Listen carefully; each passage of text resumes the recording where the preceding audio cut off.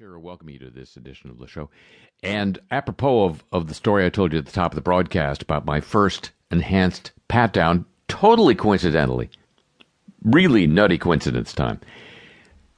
This Monday, tomorrow in most of these areas, on mydamnchannel.com premieres the video of my little tune about the whole nutty affair, Touch My Junk.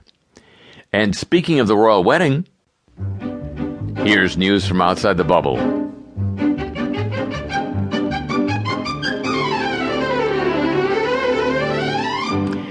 With Britain mired in economic gloom, this is from the Guardian newspaper in London, the announcement of the engagement of Prince William and Kate Middleton promised a glimmer of hope.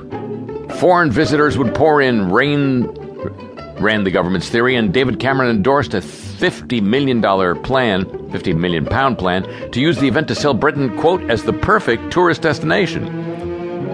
But far from the event being a guaranteed money spinner, a senior tourism official has privately warned the evidence points to foreign visitors steering clear of the UK around the time of the April 29th wedding. Internal correspondence obtained from Visit Britain, the government's tourism agency, has revealed that visitor numbers are expected to fall, despite official claims it would deliver an enormous boost for the British tourism industry.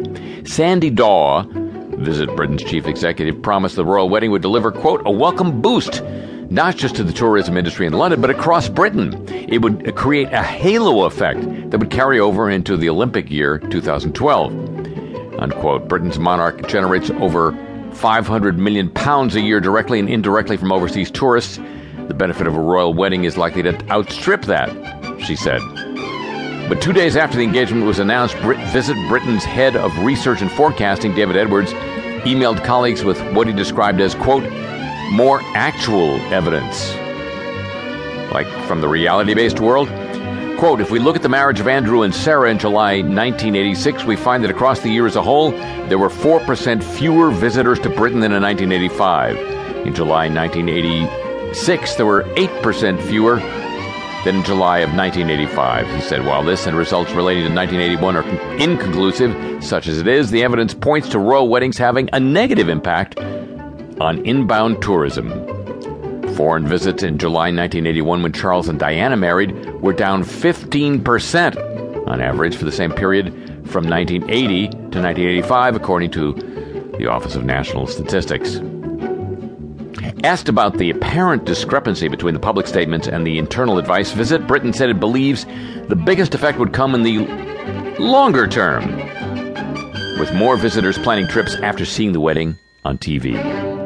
Daw said she believed, contrary to the evidence from previous royal nuptials, that London would benefit considerably from visitors for the wedding, and there might be some positive effect in other parts of the country. She said the bulk of new visitors attracted to the UK would not come for months or even years after the wedding. Possibly centuries. No, that's me.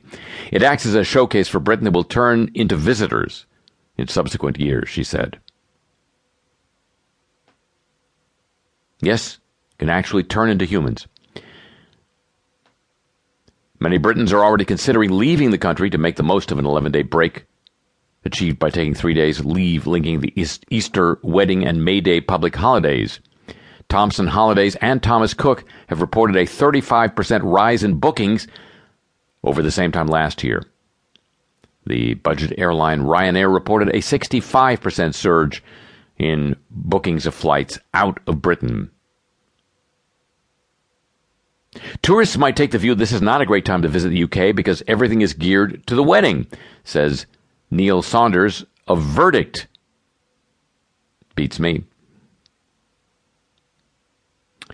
If they want to go to London as part of a wider trip, they will find prices are elevated. Hey, y'all, come! The U.S. Department of Homeland Security has issued a travel alert about the high level of terrorist threat in the UK that is due to stay in place until after the wedding. So high prices, high terrorism alert. Y'all come squared. Last June's royal wedding in Sweden. Remember that?